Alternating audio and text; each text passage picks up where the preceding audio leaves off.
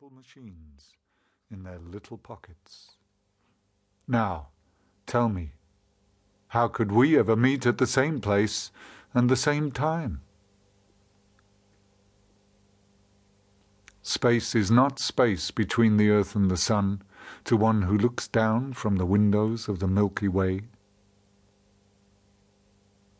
Humanity is a river of light running from the ex-eternity to eternity. Do not the spirits who dwell in the ether envy man his pain? On my way to the holy city, I met another pilgrim, and I asked him, "Is this indeed the way to the holy city?" And he said, "Follow me, and you will reach the holy city in a day and a night." And I followed him, and we walked many days and many nights, yet we did not reach the holy city. And what was to my surprise, he became angry with me, because he had misled me. Make me, O God, the prey of the lion ere you make the rabbit my prey. One may not reach the dawn, save by the path of the night. My house says to me, "Do not leave me, for here dwells your past." And the road says to me, "Come and follow me, for I am your future." And I say to both my house and the road, I have no past, nor have I a future. If I stay here, there is a going in my staying, and if I go, there is a staying in my going.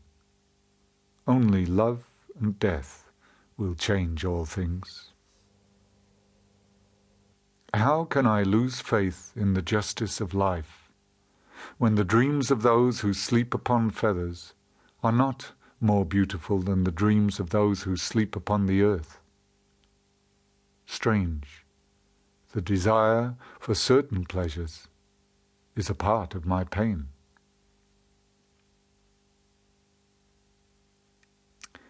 "7 times have I despised my soul. The first time when I saw her being meek, that she might attain height. The second time when I saw her limping before the crippled. The third time when she was given to choose between the hard and the easy, and she chose the easy. The fourth time, when she committed a wrong and comforted herself that others also commit wrong. The fifth time, when she forbore for weakness and attributed her patience to strength. The sixth time, when she despised the ugliness of a face and knew not that it was one of her own masks. And the seventh time, when she sang a song of praise and deemed it a virtue. I am ignorant of absolute truth, but I am humble before my ignorance, and therein lies my honor and my reward.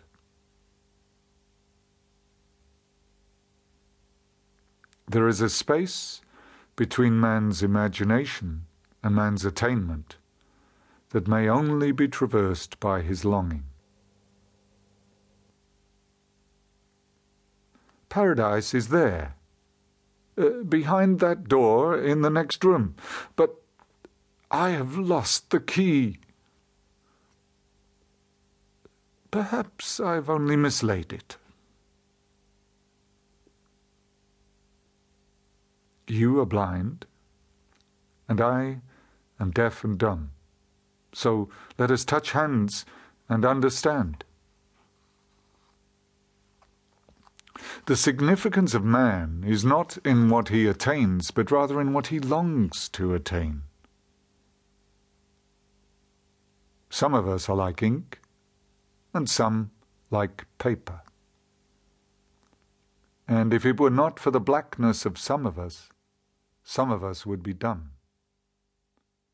And if it were not for the whiteness